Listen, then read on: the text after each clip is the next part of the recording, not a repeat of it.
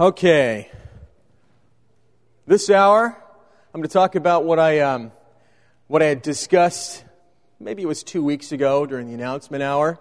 All those bumper stickers and T-shirts and all those kinds of fun things you see.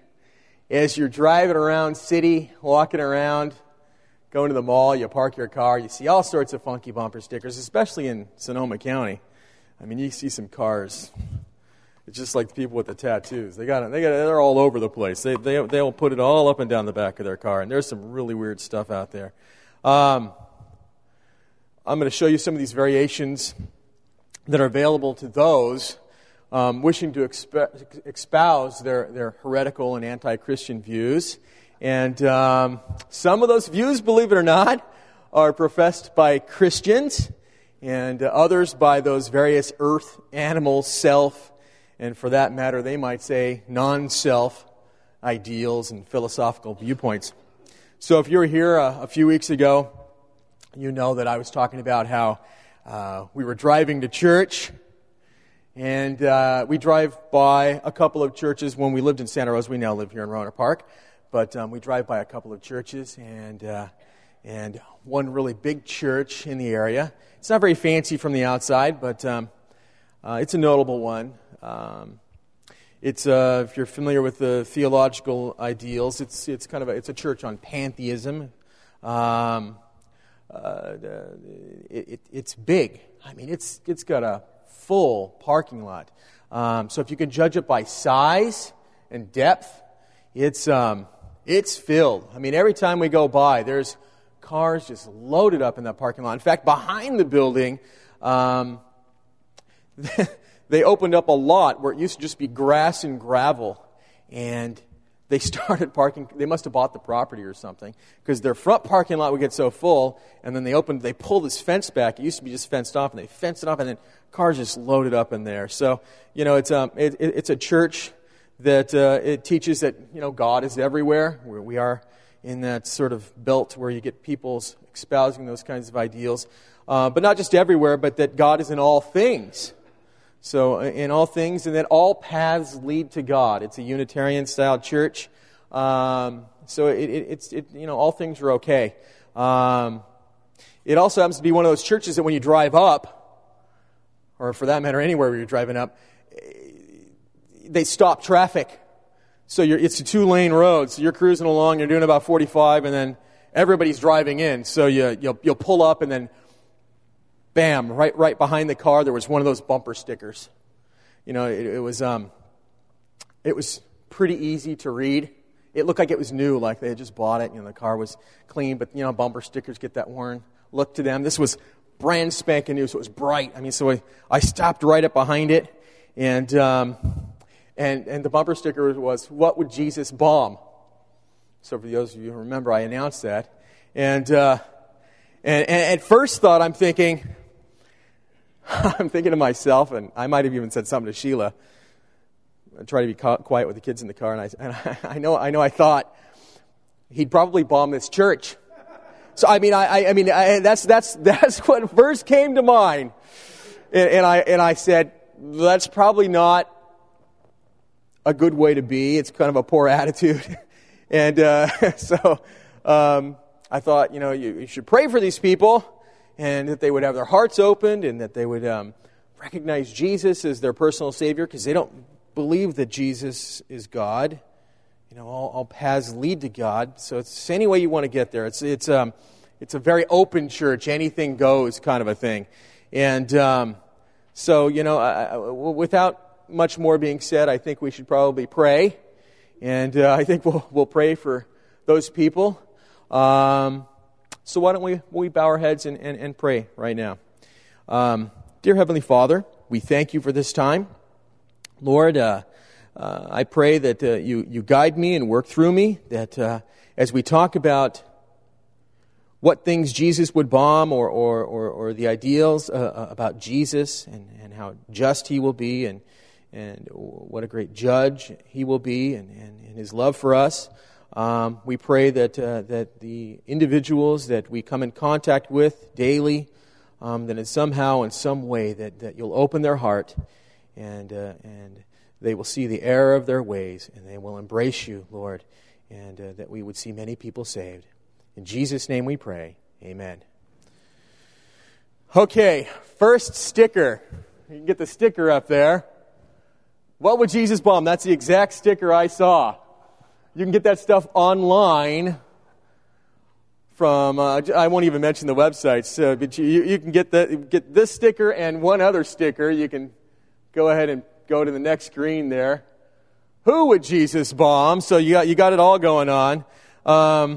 So I guess my first question would be when?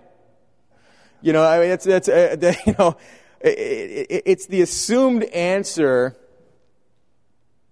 when somebody asks a question like that.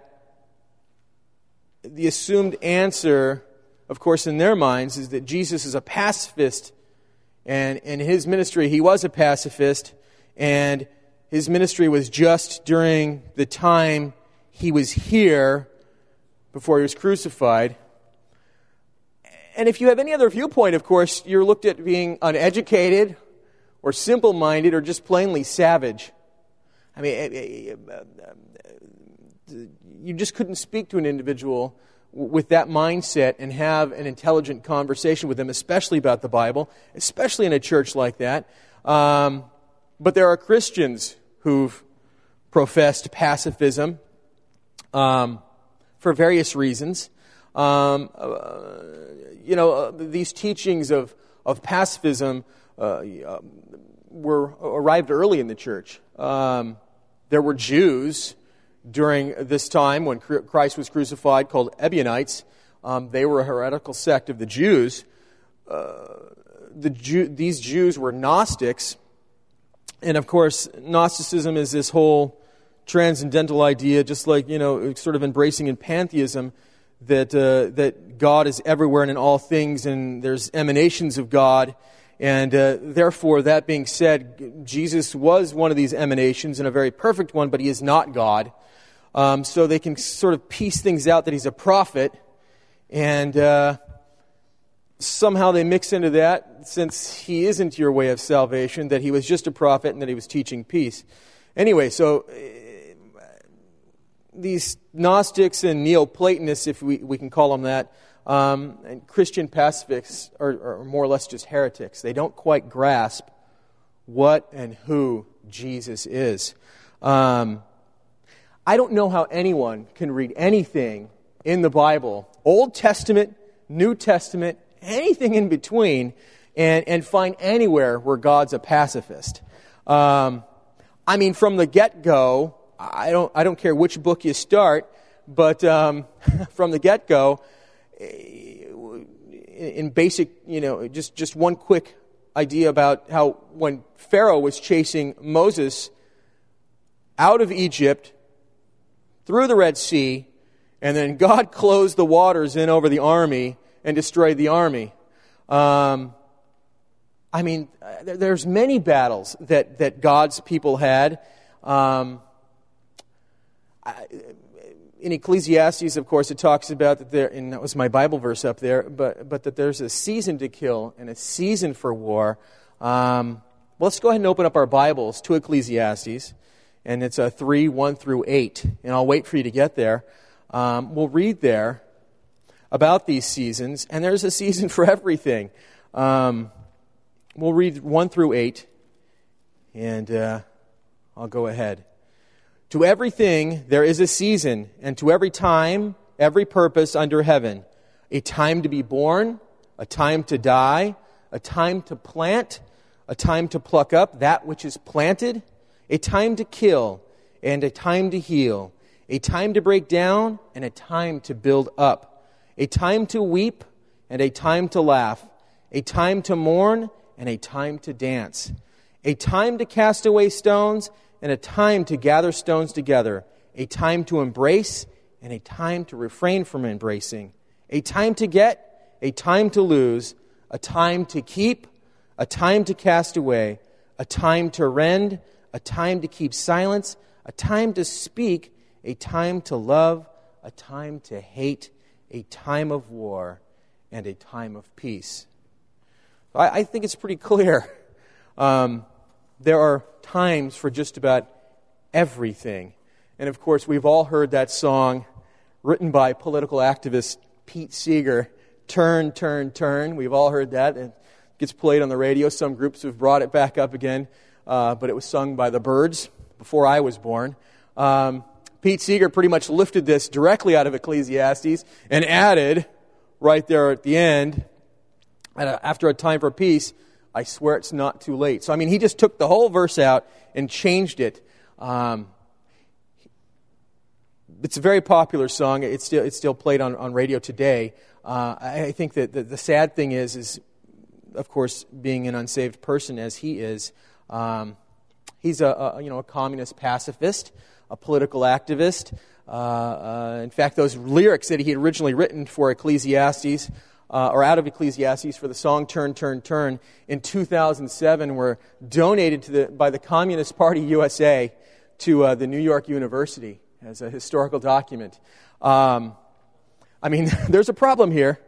Here in our country, and this is not a political conversation. It's a song about it's a conversation about what we believe Jesus to have, or what the plan of God is for us and His plan of God for everything. But here we have an unsaved person ripping this song, or the words right out of the Bible, making it into a song. And he was supported and promoted by the Communist Party, and promoted pacifism, of course, until Hitler came around. He didn't like Roosevelt at all, and wrote songs against Roosevelt in our country, and until the Communist Party, of course, told him to be pro-war, because, of course, Hitler was given the communist problems. So anyway, that's just a little side note there.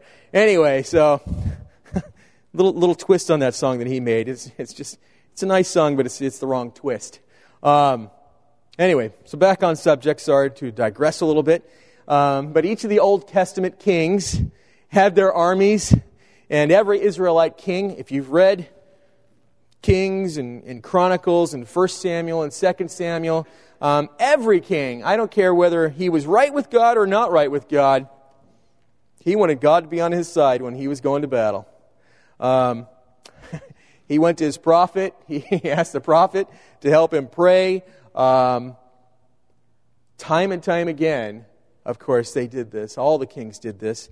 And, it worked out in their favor most of the time when they were right with God, and the people of the time were right with God, and they weren't worshiping the idols, which they did over and over again.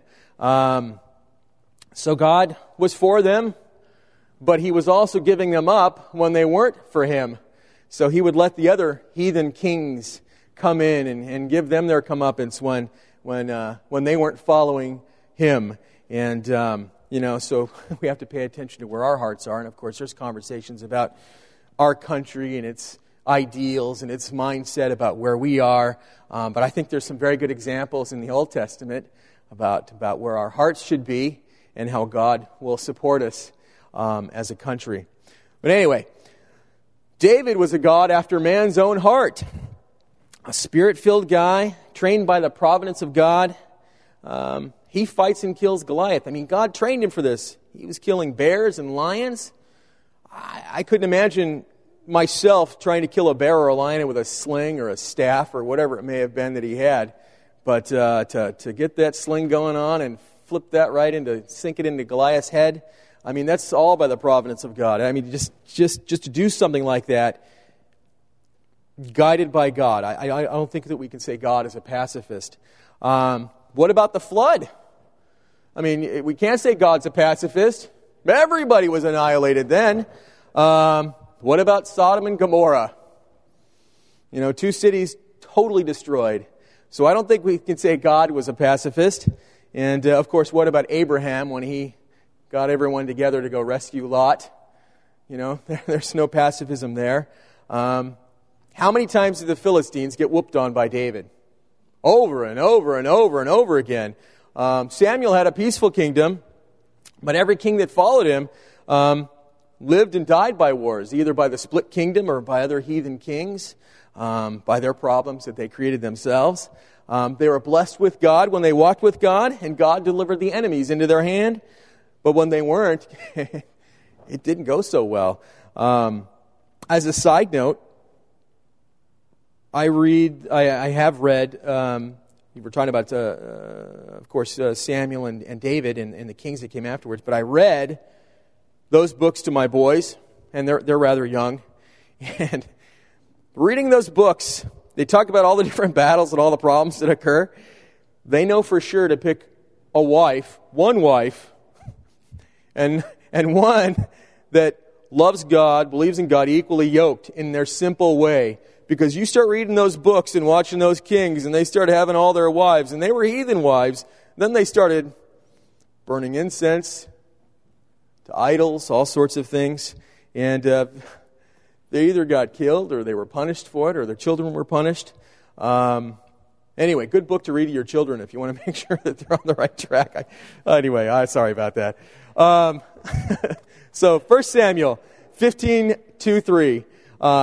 Thus saith the Lord of hosts, I remember that which Amalek did to Israel, how he laid wait for him in the way, when he came up from Egypt. Now go and smite Amalek, and utterly destroy all that they have, and spare them not, but slay both man and woman, infant and suckling, ox and sheep, camel and ass. Well, we know that all didn't happen, but God is telling them to go destroy Amalek for what he did to the Israelites when they were in Exodus, when they were attacking the women and children from behind.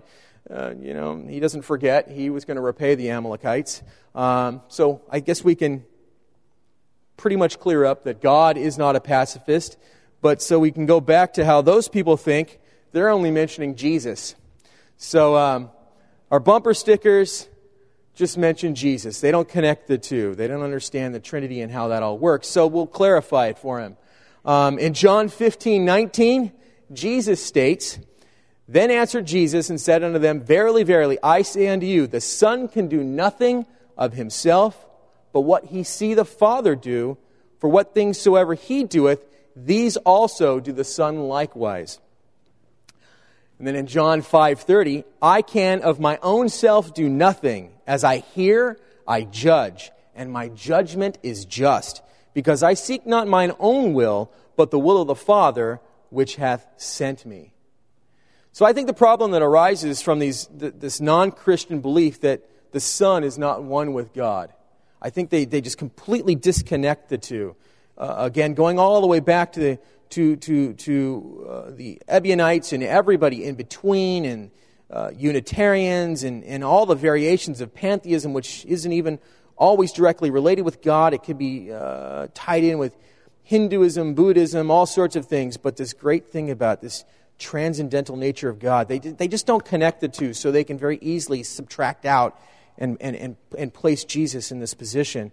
But I think one thing that we know for sure is that God will not and has not sacrificed justice for love. He can be both perfectly just and love at the same time. And it's in our minds that we have no comprehension of this. We cannot at all understand what that means to be both love and just. It's just not clear to us. We're linear creatures. Our minds are small. We're also too selfish to understand. We're always thinking about how we'd feel about things. So to go back to the way they're thinking, I think that one of the key things that they like to do is stick with the red words in the Bible. They don't look at the whole Bible. They take out the one section and just the little red words they like to use. And they'll twist those to fit their viewpoint. So to play their game, I'll stick with the red words. So we'll use the red words here. There are many places that Jesus came in contact with people who had swords or worked in the military field. When the centurion came to Jesus and asked him to heal his servant, Matthew 8:5-13, and then the parallel in 7:6-10 for Luke, Jesus never told him to throw down his sword or to never go to war. Never did that. In fact, they had conversation about how the centurion was in charge of so many people, and of course, the recognition was as how he thought about Christ, and there was no conversation about him laying down his sword. There's a little bit of debate about it, but what about Peter and his sword? Peter and his sword, he used it to smite off somebody's ear. When the Lord asked him what he had, of course, in Luke 22:38, he said, "And they said, Lord, behold, here are 2 swords. And he said unto them, It is enough." Now, there's debate about this, about whether it should be enough of that, or it is enough. Now, I pulled out the parallels, so I've got this parallel Bible of the New Testament at home, and it's got every different, it's got the, it's got 8 major versions in it, and I'm no expert in Greek. You can use e-sword and you can look at the words, and so I can't read Greek. A sentence structure, I have no clue. I know they debate on the positives and negatives. I mean, unless you study this stuff, I think we're probably all in the same boat. So anyway, I'm reading these, and it's got the NIV, the New International Version, the King James Version. It's got all these versions because I want to know where they were getting this idea. Because a lot of people think that Christ was speaking sarcastically when he said enough of that. He may have been. When Peter used it to strike Malchus, he does tell him to stop. But I think the pacifists take it out of context. Jesus didn't want to get away. He had his Father's work to do. So, when we think about how Peter drew his sword, he smote the high priest's servant, cut off his right ear. Then, of course, Jesus said to him, this is in John, "Put up thy sword into thy sheath, or into the sheath. The cup which my Father hath given me, shall I not drink it?" And he's saying, this is where I'm supposed to go. This is what I'm supposed to do. Matthew 26:51 through 56, I think it kind of brings it out a lot better. "And behold, one of them which were with Jesus," that's Peter, "stretched out his hand and drew his sword, and struck a servant of the high priest, Malchus, and smote off his ear. Then said Jesus unto him, Put up thy sword into his place, for all they that take up the sword shall perish with the sword." There's this key little phrase here. That's also taken out of context. They only had 2 swords. There's 11 of them. There's 2 swords, but there's a whole bunch of guys around them with swords. So, yeah, if they have got their sword and they're going to try to fight with 2 swords, they are going to die. So that makes sense. It doesn't necessarily say here that it's not the live by the sword, die by the sword verse that some people try to take that verse out of context and mean. It's logical. It makes sense. You don't go to battle with one gun when you got somebody there with M16s. I mean, there were a lot of people there. So, anyway, so let's come back. "Then said Jesus, Put up thy sword into his place, for all they that take the sword shall perish with the sword. Thinkest thou," so he's telling them, you don't need the sword, I'm here with you. I'm here. I'm God, I can take care of this if I need to.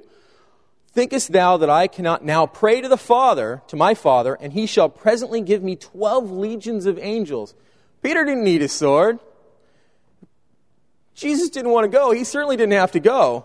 There were many times in many places where Christ got out of these places where people were hunting him, looking for him, and then the next verse is he got away. It doesn't express how, but he's in a busy place, there's lots of people there, they're all looking for him, they're right on top of him, and then he gets away. He could have gotten away if he wanted to. Walking away, calling a legion of angels, he could have gotten away if he wanted to. But, as it says here, "How then shall the Scriptures be fulfilled? That thus it must be. In that same hour said Jesus to the multitudes, Are ye come out against a thief with swords and staves to take me? I sat daily with you, teaching in the temple, and ye laid no hold on me. But all this was done, that the Scriptures of the prophets might be fulfilled. Then all the disciples forsook him and fled." He didn't want to get away. That's where he was supposed to go. Peter was a Galilean. And Galileans, in my reading, traveled with swords. Okay? Matthew Henry says this, "The Galileans generally traveled with swords. Christ wore none himself, but he was not against the disciples for wearing them." So, if Jesus was against swords, why didn't he tell them before this, or why did he use the sword as an allegory for something spiritual? I don't have time to go over all the different verses. Sticking to the red ones here. Matthew 10:34, think not that I am come to send peace on earth. I came not to send peace, but a sword. Now, of course, we can think about that as a word or faith or whatever it may be, but the allegory is he used sword. Not all the time, but many times. Side note for Matthew 26:52. Put up thy sword into its place, for all they that take the sword shall perish with the sword. I also think that when we do take that, live by the sword, die by the sword sort of translation out of this, that it can also mean using a sword in vain. Obviously, if you're a thief, you're a bad dude, and you're walking around, and you got your sword, or your gun for that matter, you live that way, you're going to die that way. So that's another way. So we can think of it in the way of being vain. Luke 22:36, then he said unto them, but now he that hath a purse, see, look, there's my purse right there. Let him take it, and likewise his scrip, and that he hath no sword, let him sell his garment and buy one.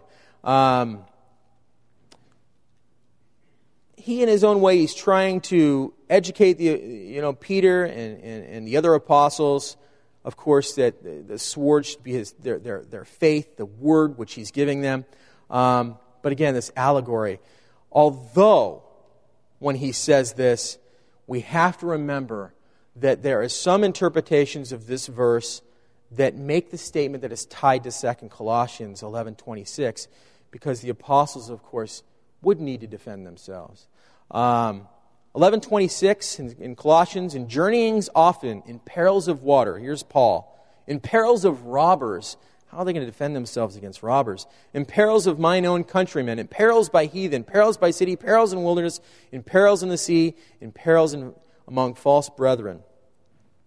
So we go back, we could pull up what Peter used to wear, or he wore, what the apostles wore. There's Jesus' past fist. I mean, this is kind of what they wore. It's my little cartoon here of this. That's Peter. He's got the long hair. No, I'm teasing. Where would he have put his sword? If this was a big secret, and they didn't carry swords, and he had a sword, where was he going to hide it? Couldn't. So he obviously had it. Jesus would have said, get rid of it long before this. Do you have any idea how big swords were 2,000 years ago? Pull that up. This may not be an exact rendition of what it would be. This is a Roman sword, but these guys were about 28 inches long, and if you had a tunic on, and you had a loincloth, and sometimes they'd stick they would hold the, you can see, if we go back to the tunic there, they'd rope it up, but they could pull the loincloth up, so they'd stick the sword, they would hold it in a manner. Now, of course, the soldiers had nice leather things they could stick them into. There's nowhere to hide it. These guys were traveling with swords. It's a big sword. 28 inches long. I mean, we're talking a sword like this. Where are you going to stick that dressed like that? You can't hide it anywhere. So, no debate whether or not he had a sword. But what about, let's get away from the sword, but what about Christ when he drove out the money changers in the temple? In John 2:13 through 16, and the Jews' Passover was at hand, and Jesus went up to Jerusalem and found in the temple those that sold oxen and sheep and doves and changers of money sitting. And when he made a scourge of small cords, he drove them all out of the temple, and the sheep and the oxen, and he poured out the changers of money and overthrew the tables, and them that sold doves. Take these things hence, make not my Father's house an house of merchandise. Let's see what a scourge might have looked like at this time. Bring up the scourge. So, it probably didn't look like this, but that's what a scourge looks like. It's got a handle on it, and it's got leather straps, and there's variations of this kind of a thing. In some of these far out, the Catholic, they like to flagellate themselves. You see these on TV sometimes, but that's a little weird thing. We're not talking about that. So a scourge, it doesn't say specifically that he struck anyone or anything. But it does say he drove them out. So I did a little reading on oxen, and it says that oxen learn to move based upon certain verbal cues. So person in charge, they hear it. Some people ride them like horses. It's very unique. I've never seen that before. So verbal cues and commands, body language, and of course whips and broads. So our Lord could have used any one of those means. He could have just wanted them to move and they would have moved. But could you imagine? He made a scourge. He didn't just make everybody move. He kind of went off. And he had a scourge in his hand. And so I'm not saying he hit anyone, but he did use the scourge to drive them out. Whatever he was doing with it, and it must have been scary. Because I can imagine if you were some of those guys that were the money changers and had the oxen, and you're selling these oxen or trading it for a profit, they had to have been terrified. I mean, could you imagine the God-man, Jesus himself, making a scourge, flipping over tables, kicking people out? That would have been, I couldn't even imagine it. I mean, that would be wild. In a place where they consider holy, here you have Jesus doing this thing, making a scourge, driving these guys out. These guys would have been angry. I mean, there would have been more than just one of them. So he had to have scared the tar out of these guys to drive them out. And that just does not sound too much like a pacifist. He didn't sit there and just try to talk to them. Would you guys please leave? This isn't the right place for this. You know, this was not one of these new age sort of politicking, how to deal with world politics through conversation mentalities here. He flipped over tables and drove people out. So here we're in the New Testament. We were in the Old Testament, and now we're at the end. So we sort of skip around and we come through the whole Bible, and we see there's not much pacifism going on there. Remember, God is both just and love. There's lots of love in there. We're only speaking about a specific point. When Christ comes back, it's not going to be a fun place. There's sheep and there's goats. It's not going to be a fun place for the goats. And another angel came out of the temple, this is Revelation 14 through 15, crying with a loud voice to him that sat on a cloud, "Thrust in thy sickle and reap, for the time is come for thee to reap, for the harvest of the earth is ripe." And he that sat on the cloud thrust his sickle on the earth, and the earth was reaped. And another angel came out of the temple which is in heaven, he also having a sharp sickle. And another angel came out from the altar, which had power over fire, and cried to him that had the sharp sickle, saying, "Thrust in thy sharp sickle, and gather the clusters of the vine on the earth, for her grapes are fully ripe." And the angel thrust in his sickle into the earth, and gathered the vine of the earth, and cast it into the great winepress for the wrath of God. And the winepress was trodden without the city, and blood came out of the winepress, even unto the horses' bridles, by the space of 1,600 furlongs. There's debate on how big that is, 1,600, 160, roughly the size of Israel, but up to the horse's bridle. Whether we interpret this literally or not, whatever we do, it's not a pacifist viewpoint.